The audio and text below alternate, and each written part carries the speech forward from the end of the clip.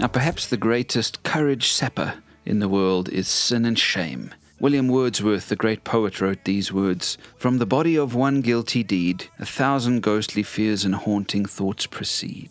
Many of us have experienced this. We live with a deep sense of guilt and shame, and it saps our courage. You want to live for Jesus, you want to be a courageous follower and disciple, but then you see your sin, you see your shortcomings, you see your shallow faith and your empty prayer life and your unopened Bible. You think, I can't do it, I can't possibly do this, I'm not a good enough Christian. During the week, I read about a man who in 1941, as a 10-year-old boy, went to a restaurant called Lamb's Grill for lunch. And after him and his friend ate, they realized they couldn't pay the bill, which came to $1. So they ran away. And for the next 70 years, the man was so crushed with guilt about this that finally he got his daughter to take him to the store. He was too ashamed to go in by himself. So he waited in the car and he gave his daughter $5 to give to somebody there. And so the owner came and said, well, it's not our money because somebody else owned the store in that time. But she said she would try get it to the previous owner. And she said, tell this man that he can come back. All is forgiven, but just don't dash out this time.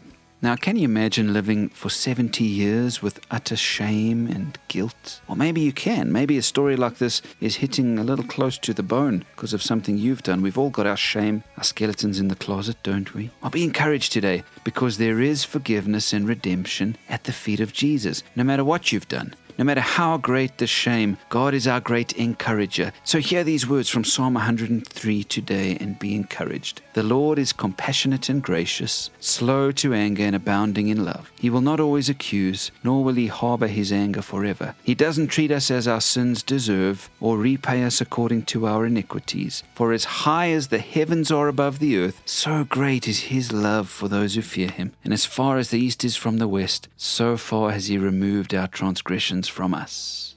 Friends, you don't need to wallow in guilt. You don't need to beat yourself up. You do need to know that if you come to God today and repent and turn from your sins, he will not treat you as your sins deserve, but he will remove your sin as far as the east is from the west. In other words, your sin will be gone and you'll be clean and covered by grace. This is the good news, that Jesus has paid the price for your sins and mine, each one. And so we're no longer slaves to our shame. Be encouraged today, friends. No matter what you've done, God's grace is greater.